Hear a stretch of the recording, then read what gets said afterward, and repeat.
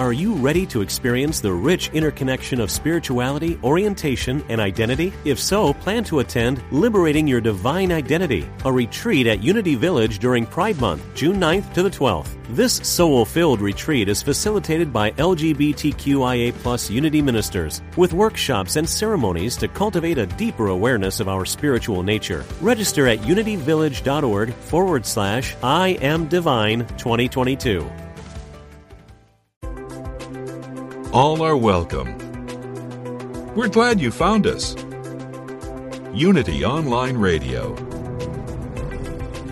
the voice of an awakening world.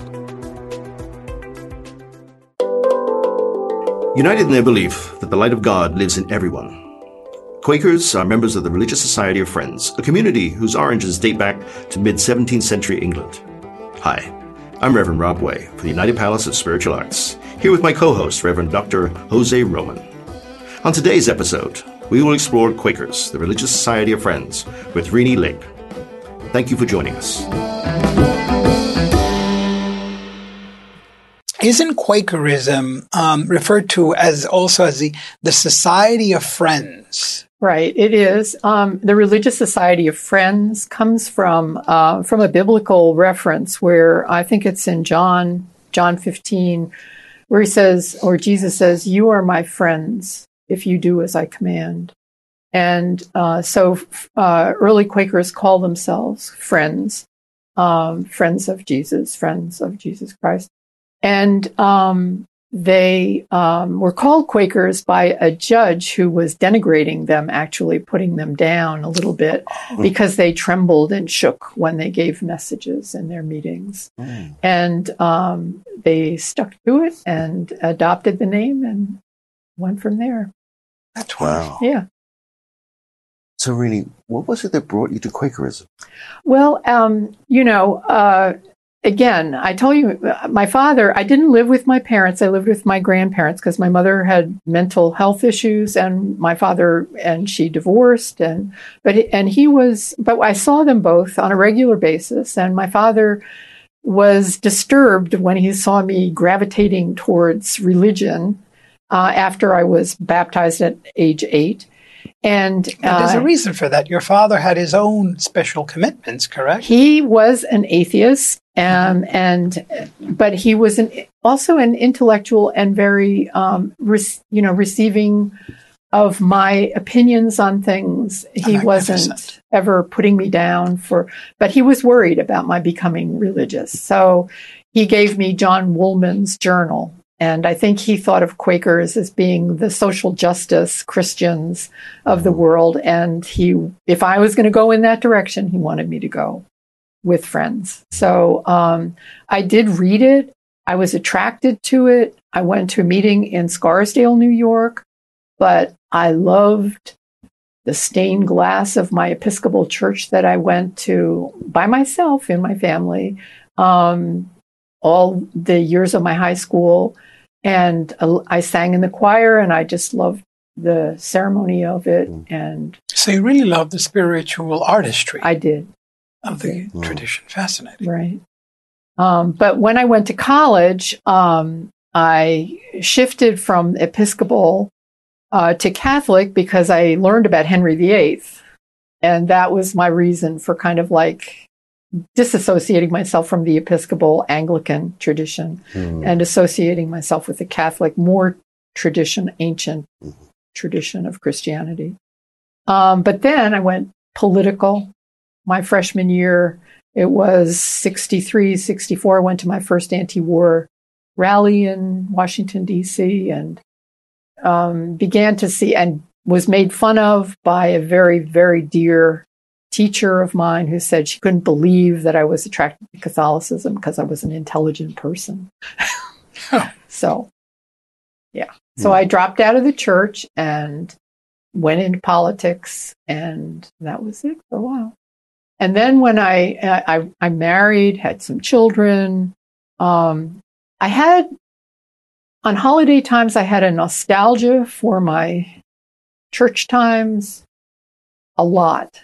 And I remember going with my 2 little children to a little nativity scene in a Moravian church in Raleigh, North Carolina, and being in tears, not knowing how to tell them about this holiday and about this tradition.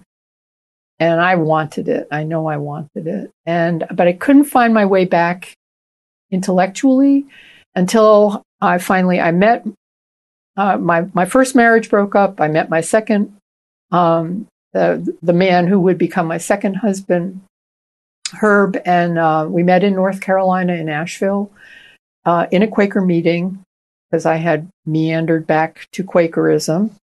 And he introduced me to early Quakers. We read them avidly together. We explored it. He had been brought up a Catholic and had left the church. And he introduced me to it, and I loved it. And I found my way back to my faith in God, which I'm be interested in talking about exactly how, as you wish. So going to that early Quakerism, who was George Fox? Well, George Fox is the man who really began the movement. And again, the Reformation movement, the Protestant Reformation began in the 1600s. But Quakerism arose in England during the time of, agitation really between the monarchy and the churches and everything. And while Calvinism was pretty well established, and I believe George Fox, who was born, I think, in 1624, he was raised in a Calvinist church, and he was devoted to it. He began to feel, and there was a lot of conversation and talk and disarray in the church and about things, the Catholic route, the Anglican route, the Calvinist route. And he was upset by it. And I know I won't tell too much about his story because anybody who can read his journal can find out his full story. But he felt like a young man, like most young men and women, felt a little unsettled about what this faith thing was all about. And he kind of knew he didn't like his friends drinking too much. And he went into a time where he felt like he had to go around and talk to people about what he should believe in, where he should be rooted and everything. And he was very confused and everything. And he traveled a lot around England, met with all kinds of ministers and everything. And then he had this opening, he had this revelation that he had this voice within that was telling him what he should do and what he should not do.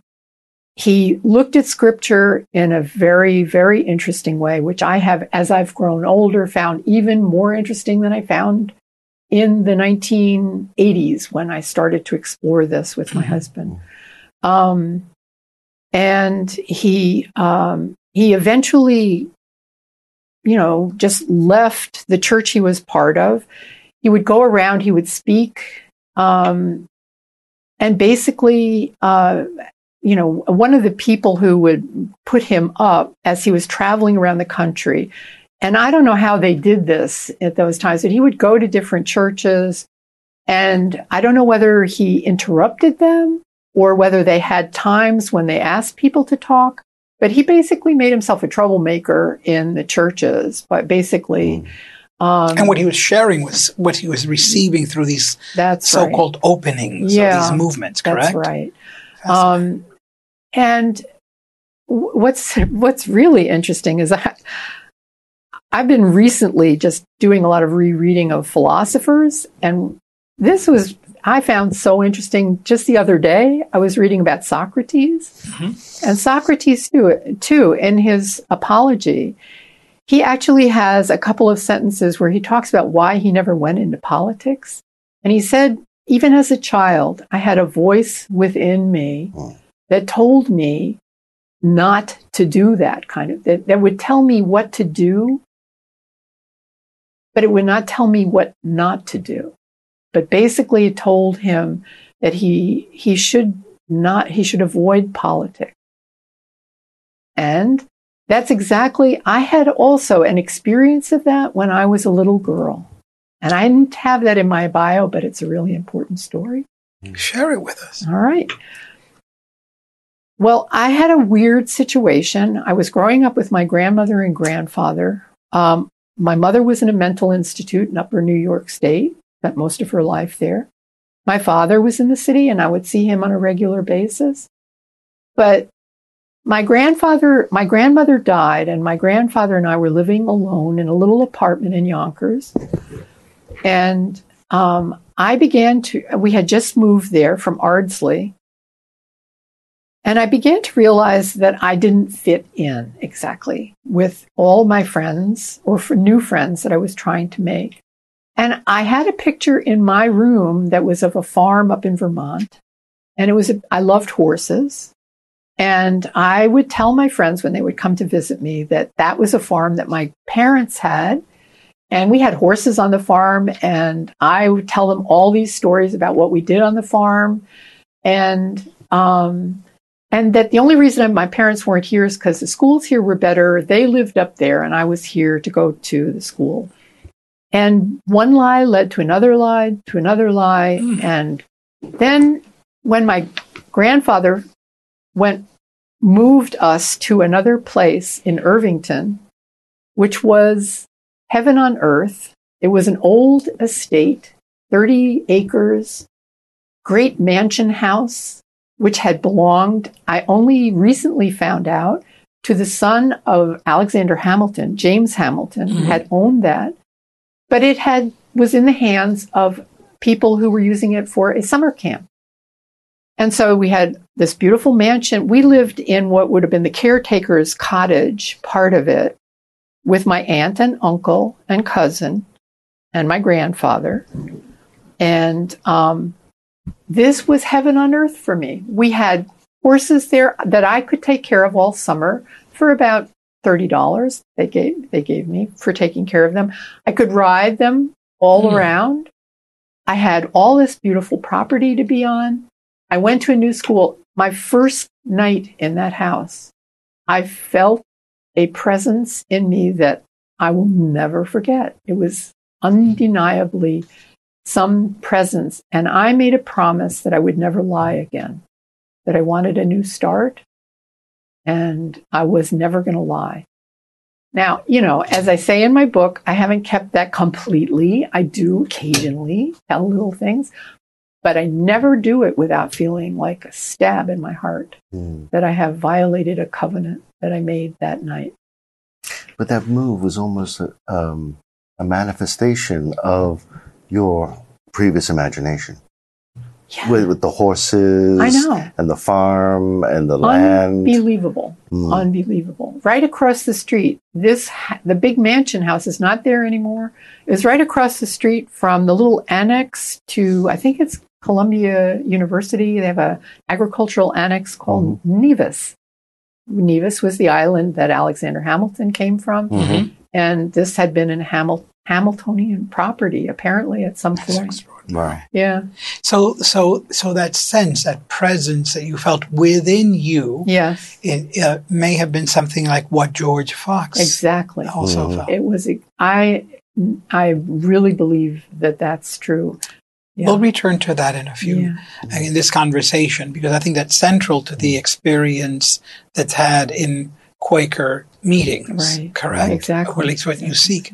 Tell us, George Fox obviously was central to the development of this faith tradition, but so was Margaret Fell. Who was Margaret Fell? Okay, well, Margaret Fell previously had been married to a man named Thomas Fell, who was an attorney and later a judge. They opened their house, which was called Swarthmore Hall. And, anybody who knows about Swarthmore is a Quaker college. I know that's where it comes from, in England. And they used to put up traveling ministers. And Margaret Fell really, really thought that Fox was special. Now, and she says something really important about something she learned from one of his sermons, I guess you'd call it, or preachings that he had made in a church when she was present there. And she said that he said, you know, you will say that John says this, or Matthew says that, or the Bible says this, but what dost thou say? How has God touched your heart? What has God said to you? What do you say about God's work in you? That was a really important thing. Now, her husband Thomas died. I have the date on that, something around like 1658. Her husband died. And he had been actually a very good judge. He had kind of let some of the Quakers who had come before him for blasphemy and various things kind of go easy. But he was gone. And after a while, I don't know the exact date, she did marry Fox. And she became a very central organizer for the early Quaker movement, because I guess Fox didn't have these gifts that she had in doing that. So she was an important person. So then, of course, the faith moves, if you will, from England here to the colonies. Right. And a little fellow by the name of William Penn little fellow played a major role in the development of the Quaker faith here in what would become the United States. Tell us a little bit about that. Who was William Penn and what did he do? Okay, well, William Penn was, again, born in 1644. I'm cheating by looking at my little notes. But his father had been a supporter of the king and the monarchy during the crisis between the Puritan Cromwell monarchy fight in England. Right. And he was owed a lot of money by the king, and that money was repaid to the Penn family by a huge tract of land, which became Pennsylvania, and so a lot of the Delaware River Valley in Maryland and Delaware were also part of it. Many, many Quakers came over here. The very earliest Quakers who came over here, though, probably among the very first were some who had gone to Barbados, and then from Barbados had gone into New England. Because while the Quakers were persecuted in England, as were the Puritans for a while. And, the Puritans, they had the separation. Some went to Holland, some stayed in England. So they came over. The Puritans came over. They settled in Massachusetts area. And then, the Quakers came over later. But some Quakers visited the early Massachusetts territory. George Fox went to Barbados, and women. All right, and we got to get to the women and men thing, because that's an important thing for Quakers. But there were women converts to Quakerism who also traveled in the ministry, two of whom I want to just mention. One was Mary Dyer, who went over to New England. And during this time, right before 1660, in the late 1650s, were heavily persecuted in Boston area, the Puritan area. And they were afraid of them. It was called the Antinomian controversy or whatever in New England. And those were people who believed that God actually spoke to them, not only through scripture, but inwardly. And they did not like that message at all. And so somebody by the name of Mary Dyer was actually executed in New England, in Massachusetts. For believing for preaching the Quaker gospel, so to speak, and 3 other men. Now, Mary Dyer gets all the attention, but 3 other men were executed. 3 other Quaker men were executed. So that persecution followed them from England over to the New World. England. Yes. Wow. Because they were persecuted in England as well. We didn't. Right. But a person you don't have on here who should be on here is somebody by the name of Mary Fisher. another Mary, who was a Quaker. She had joined the Quaker movement. And she also went around in ministry all over the place, went over to Barbados, but she also went to the Sultan of the Ottoman Empire and preached to him. It's interesting because in this time, the within the Quaker movement is this evolution of the strength of women. Yeah. And to be heard. Whereas in many other traditions, at this time, that was a no-no. That just did not happen. Right. So very progressive. All right. Very progressive. All right. So this is a part of early Quakerism that I personally think does not quite get enough attention because it's very biblically rooted.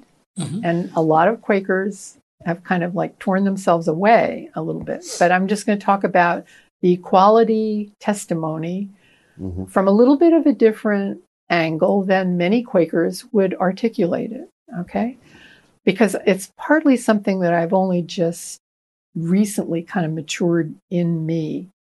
Now, Fox would say, in Fox's journal, I have some quotes. I don't know if you'd be interested in them, but I have some of them pretty much easily at hand because I have done lots of notes over the years on it.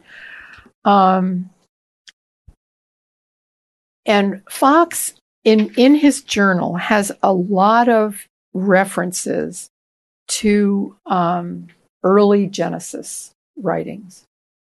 And he talks about, this good seed. Okay, he talks about Genesis 3:15 is sometimes called the proto-evangelium of the Bible. And it is where after the fall, the so-called fall, and people don't often realize that there are two creation stories in Genesis. The first creation story, male and female are made at the same time. There is no story of taking the rib from Adam and making a woman. That's the second creation story. First creation story. And then there's in Genesis 3:15, there's after the fall story, there is this little passage that says something about how there will be struggle between you and your seed, and then your seed will will bruise his heel, or will bruise your heel, and you will overtake the serpent. It's something like that. I don't have the Bible in front of me, so I don't know. This was extremely important. In the church, it was kind of like seen as this prophecy of the coming of that which would overtake Satan in the end, and that would be Christ. Right. Because of the different translations that were coming out in this time period, there were all kinds of pronouns used. So sometimes the word seed was used, and he will bruise your heel. And sometimes it would come out she. Correct. It depends on whether it was it depends on which translation. The Geneva Bible, which was Fox's translation, I'm not sure which pronoun it used, but for Fox, this was one of the most important little parts of the Bible. And some of his journal writings would really emphasize that. And this is from Fox's journal. And he says, when I myself was in the deep, under all, shut up, I could not believe that I should ever overcome. My troubles, my sorrows, and my temptations were so great that I thought many times that I should have despaired. I was so tempted. But when Christ opened to me how he was tempted by that same devil and had overcome him and bruised his head, and that through him and his power, light, grace, and spirit, I should overcome also, I had confidence in him. And then later he says, again, another reference to this bruised head of the serpent. I heard a voice which said, thou serpent, thou dost seek to destroy the life, but canst not. for the sword which keepeth the tree of life shall destroy thee. So Christ, the word of God that bruised the head of the serpent, the destroyer, preserved me, my inward mind being joined to his good seed, that bruised the head of this serpent, the destroyer. And this inward life did spring up in me to answer all the opposing professors and priests, and did bring in scriptures to my memory to refute them with. And these things are key. I was come up in the spirit through the flaming sword. That flaming sword is what was placed at the door to paradise to keep people from re-entering it. Mm-hmm. Into the paradise of God, all things were new, and all creation gave another smell unto me than before, beyond what words can utter. I knew nothing but pureness and innocency and righteousness, being renewed up into the image of God by Jesus Christ.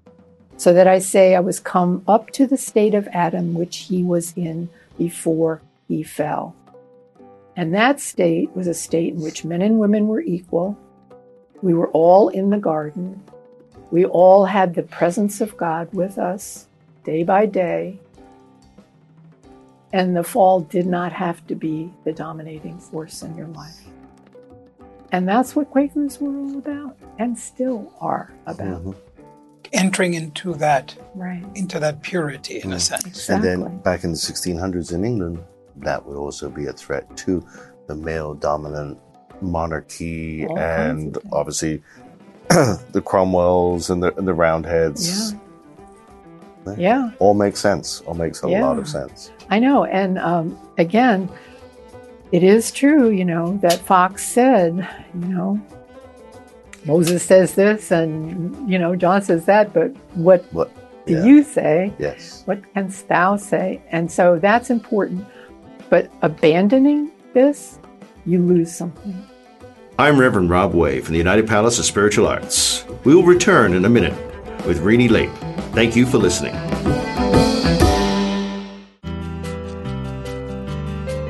We're glad you found us. This is Unity Online Radio, the voice of an awakening world. Welcome back. We now return to our conversation of Quakers, the Religious Society of Friends. It's interesting because it seems to me that central to the Quaker tradition seems to be this interesting interplay of two ideas. One is the idea of God, and I'd like for you to speak to how Quakers essentially view, experience, or define, or describe this indescribable reality, right? God. But the other is this idea that God is, in a sense, within us and capable, if we are capable, if you will, of listening and hearing and experiencing and manifesting, in a sense, that aspect of the universe of God. So speak to us about those two really central Quaker ideas. Yeah. What is God, and how is it that God is within us or manifested in us? For me, I'm in the camp which says that you really cannot really articulate what God is. God is a force that you feel within you in ethical, purposeful, what is the purpose of my life? What's the meaning of my life? What direction should I move? That Socrates spoke to, and our biblical fathers and mothers spoke to, and those who came before us. You take us tiny little seeds that we are with our 70 or whatever 80 years on this planet. You cannot only know it in isolation in yourself. But that presence, my first night in that new home that we were in, guiding me, not punishing me, but telling me I had done wrong and I needed to do right. Fox's, the voice in him that told him not to go along with what everybody else was saying, to follow his own understanding and to join himself. with Christ in him. That's the way he saw it, that Christ was a force within him. And we call it that because that's our tradition. Mm-hmm. Socrates would not have called it that, but it was a voice within that guided him and kept him from making any. He was famous for saying, you cannot know what is true. You cannot know it. You can move in its direction. You can be guided. You can feel it, but you can't know it. You cannot know it. Knowing is a different kind of activity. The language I think that's used is the presence of God exists in everyone. Exactly. Mm-hmm. Exactly. And in all things. I mean, the Franciscan approach, it's in the cosmos, it's in the matter, it's incarnate, everything. It's in everything. Mm. So do you see yourself as part of Protestant Christianity? I see myself as part of everybody. I do. Mm. The richest food for me has been in Scripture.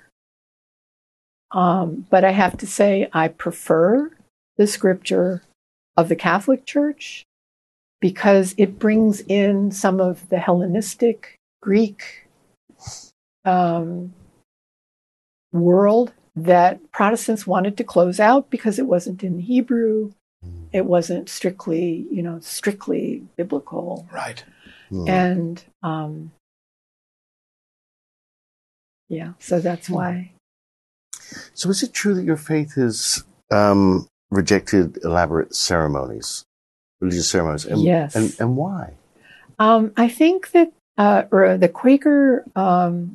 Quaker tradition is to it's many things, but as far as worship is concerned, it is trying to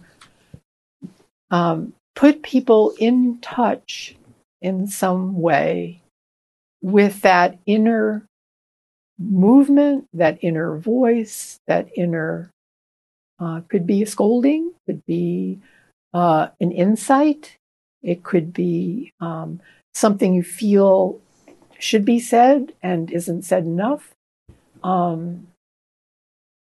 So that's their meetings are in silence to try to shut down for a little while all of the voices of other things that pull us in a million different directions and try to focus.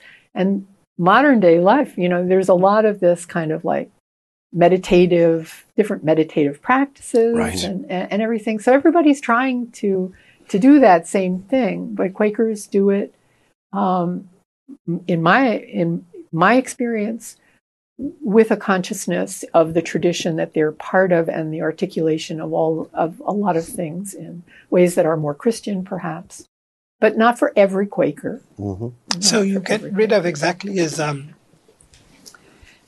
Reverend Rob explored. You get rid of all the elaborate rituals and all the rest.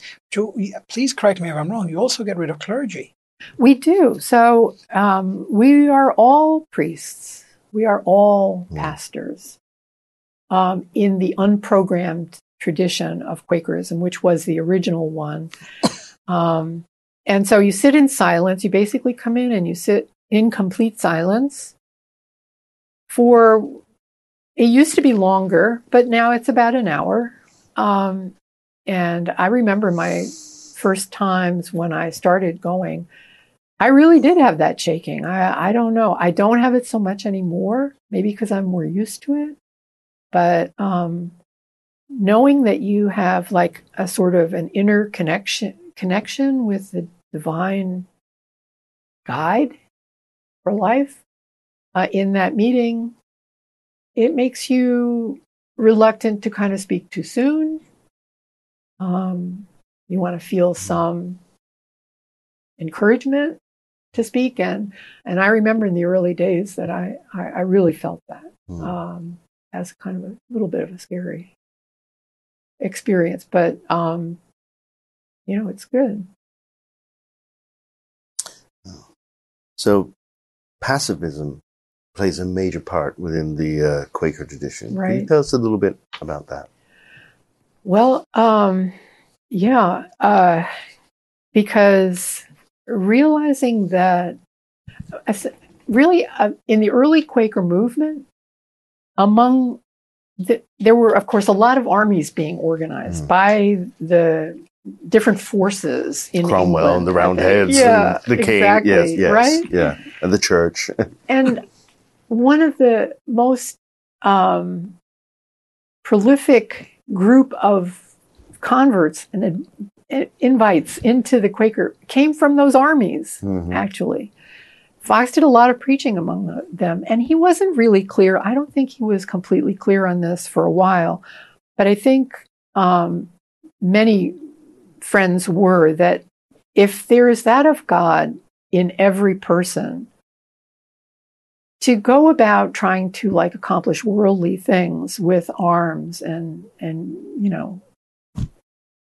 just hurting other people, killing other people, was really not what God was wanting us to do. And friends suffered rather than do that in the early years, and they would not. And then I know one of our dear friends, my husband's and my dear friends from long ago, he's not around us anymore, but Dan Seeger, I don't know if you ever heard of him, but he brought his case went before the Supreme Court, and he won the right not to go and fight in the Vietnam War because he was a Quaker, and he had the right to be a pacifist. So pacifism is a very, very important testimony among friends. The peace testimony, just speaking truth to power, but not using arms, using love, using convincement, trying to reach that of God in every person. The world would be a much different place if we all viewed it in that respect. Indeed. Yes. Indeed. Now, like many religious and spiritual traditions, Quakerism has its own rich diversity within it. Yes. Please correct me if I'm wrong, but there are Quakers who might be seen as rather conservative, and those who may take a more, if you will, universalist or expansionist view. Right. Can you talk a little bit about that to us? I feel like I bridge that gap in some ways. It's hard to explain, but there are, universalist, even what they would call non-theistic friends. And I meet with them on a, fairly, my husband and I both go to New York yearly meeting up at Lake George every year. And there are a number of them up there. They're also sweet people who love the Quaker tradition, but, they don't really feel like they have anything to say about what God is. And I understand that. And they're not even sure that there is, other than human consciousness that they have confidence in, and they have confidence in the movement of that consciousness or whatever to guide lives, but they don't really believe in a God beyond. That is among the unprogrammed friends. Probably a small number. I think most friends would say that they are theistic, that they are believers in God. There are unprogrammed meetings were generally unprogrammed means there's no minister there, no hierarchy or anything. Everybody's equal. Now, what friends found out after loosening this among their, constituents is that sometimes led to chaos, and they needed to have some way of putting dampers on some things that they felt were not appropriate, or where people, they really were not convinced that people were tapping into God in them, but other forces and other ideas. And so they did create, systems of having elders, people who had been in the tradition a longer time, and they could, bring discipline to the group and that sort of thing. So what is a conservative Quaker? A conservative Quaker would be, I think I'm a conservative Quaker in a way. I'm also liberal, but I'm conservative because I do branch those two, because I don't believe you have to go to the scripture to get this truth or this guidance. But I think when you do, you get fed by Scripture. You get fed. And you get fed by the early friends, their ways of articulating how they experience this guidance, of God. I didn't know it was Christ Jesus in me, that moment when I was told not to lie for the rest of my life. But I do believe that now.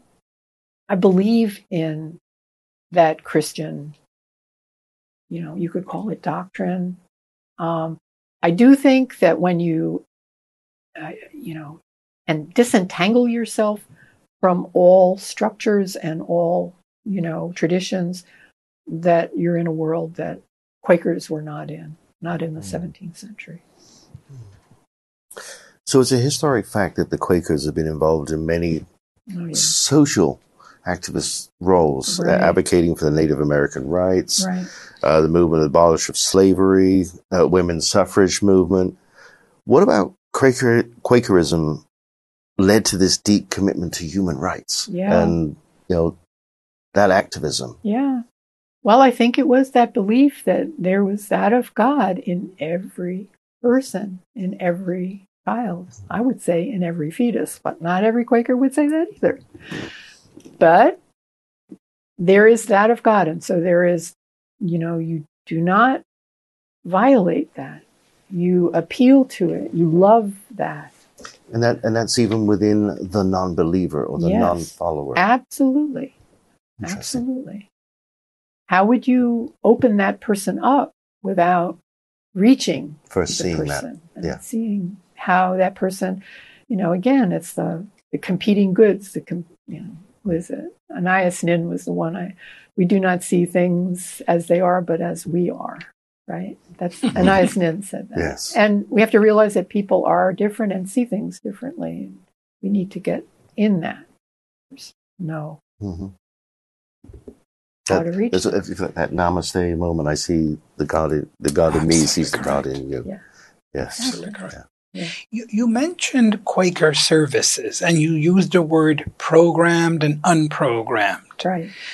Tell us a little bit about that. All right. Thank you for asking me, because I think I just discontinued that before I should have. So there were unprogrammed friends, and then they're conservative and liberal in the East Coast area. And I don't even know why, but it could be perhaps as people went west, there were fewer Quakers there.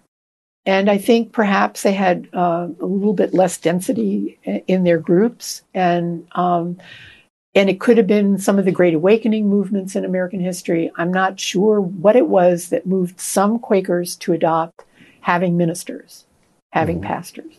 But some do. And mostly those are more out west. So that's why I put that together in my mind, that I had it to do with not being in the highly dense Quaker areas on the East Coast. But there are a few Quaker programmed meetings even now in New York and things like that. Now, you don't call them services, you call them meetings. Meetings. And program services actually do have music and readings and services in the almost, if you dare call them, Christian traditional sense. Absolutely. Right. Correct? Yeah. And truly, I belong to Westbury Friends meeting. And we have 3 times a month, we have singing before the meeting for worship. And it's very important for a lot of us. We sing. We also, do other things. And occasionally we used to have a wonderful gentleman, Noel Palmer, who actually was a Quaker pastor. But I didn't know him in that context. I only knew him as a member of our meeting at Westbury. And he used to occasionally read scripture to us and that sort of thing. But I guess in programmed meetings, they do have some music, they have some singing, and then they have a Bible reading, and then they have silence. So, and then unprogrammed services are different. I think they're called waiting services, correct? I've never heard that term. Oh, really? Okay. Yeah, I've never heard that term. But tell us about unprogrammed services. So, unprogrammed meeting, a meeting for worship, or a meeting for worship with a mind for business, that could be business meeting, is just coming in and just being quiet and sitting quietly in the Northeast, we have these lovely old, beautiful, old Quaker meeting houses. I've been to a few. They are extraordinary. Very simple. Very simple. No stained glass. Absolutely right. No color. I couldn't even get a quilt put up in our meeting. A little controversial. It distracts. Yes, it distracts. That's exactly what this is.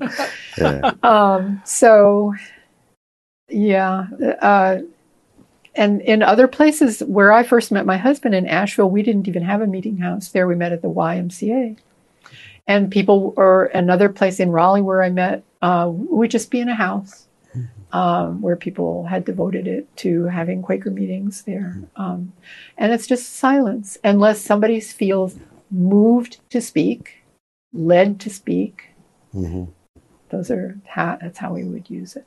And then it could be sometimes long, sometimes very short. Could be also a song.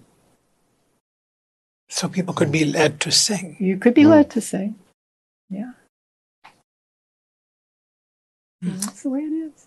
So, do Quakers have religious holidays? Well, early Quakers were very into not doing anything the way that anybody else did it. So they abandoned the celebration of Christmas and Easter, those kinds of things. But that has filtered back in. And even early times when I was going to Westbury, when they had quite a lot of young people there, they would have a Christmas celebration or Christmas event. And we do that now. We celebrate Christmas. And used to, another little tradition that Friends had was they didn't even use the regular names for the days of the week because there were too many sort of pagan references to, or months, for example, first month. They use first month, second month, third month. They didn't want to bring in, anybody like, I don't know, Saturn. No, they didn't want any Sundays. They were first days, second days, first month, second months. So they abandoned all of that. All of the early pagan pieces that came into many religions. That's right. Some of those early Friends were very, very anti-establishment. They didn't want to do anything the way anybody else did. How does someone become a Quaker? Well, if you go for a while, you attend a meeting and you learn that you like it, or you read about it the way that I did. We studied it intensely, and then we wanted to get married in it. Now, Friends' idea about what marriage is also completely different. You just speak your vows. Actually, vows would not even be a Quakerly term because you don't ever you always speak the truth. You don't ever swear to speak the truth. So you would make your commitment to your partner in a meeting for worship. But like that, if you want to become a member, you join, you would ask to become a member, and then usually they would form a clearness committee for you. That's what they did with me, and wanted to know about, again, former marriage, former commitments in different churches and stuff like that, and would do I feel really called to be a friend? And then they would report back to ministry and oversight, and then you would be brought in. So it's okay. I've always found with so many different traditions that they're closed door and not feeling welcome in. Now, for the Quaker tradition, it's okay for someone who is not a Quaker to attend a meeting. Oh, yeah. Okay. You never asked any questions about who comes, If you want to go, you just go, you attend. If you become a regular attender, that's fine with them. They do really like you to make a commitment. If you feel one with the community, they want you to do that. It's not like the Catholic Church, again, where you make a general commitment to the Catholic Church and Catholic doctrines and there are things. rituals of initiation, like baptism and confirmation. That's right. Yeah. Mm-hmm. Right? Right. There's nothing like that in Quaker meeting. Yeah. But again, I am officially a member of St. Patrick's Parish on Long Island in Huntington and Westbury Friends. And I remember asking the priest at that parish if, people join other organizations, any problem with me joining Friends. And he said, no, they have no doctrinal requirements at all. And I felt I am a Quaker, and I'm also a very traditional Roman Catholic. Yeah, but I would say not. I never grew up a Roman Catholic. I didn't grow up a Roman Catholic. I feel a certain draw to the tradition. I have known other friends who joined the Orthodox Church, but one that goes back to the first century, Yeah. What is it about Quakerism? I mean, we're getting very close to our close, and I still would love to know, because you've had a magnificent and rich spiritual journey. Yeah. What is it about Quakerism that not merely attracted you, but that keeps you there? What is it that it gives you, that it expresses, that continues to motivate you? Again,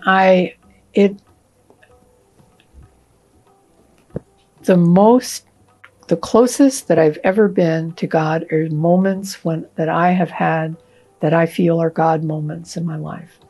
That first moment, that I had about telling the truth was critical. But there have been other moments. There have been other moments when I have felt led by God to do something, or not to do something, or that inner voice is to me a critical part of my faith. And for me, Quakerism feeds that part of my spiritual life that is about that. I do feel like you can get too much into your head about things. So I think it's also a good thing to have both people in other generations that you look back to for their wisdom, and people in other traditions who feel, that other things perhaps are being lost, or articulate other things about the faith. What is that? I don't think you can really put words around what faith is. It's magnificent that you every time you've talked about having that experience of the ineffable, of the divine, of the sacred, of God, you talk about an experience of direction, of being essentially directed in one way or another. Do you have experiences of God that are not about direction, that are about just being in? Yes. I mean, probably as I've gotten older, I have to say, I'll have moments where I will walk through Penn Station and end up in tears, and I don't know why. I just feel a love for everybody in that station, everybody in this city, everyone, every different color, every different nationality, every different, whoever. I just feel so privileged to be a human being on this planet. You have been listening to our series, Open Heart Conversations, offering dialogues from the world's religious and spiritual traditions, recorded here at the United Palace of Spiritual Arts. Please visit us in Manhattan or online at upspiritualarts.org. Until next time. Thanks for listening. This is Unity Online Radio, the voice of an awakening world.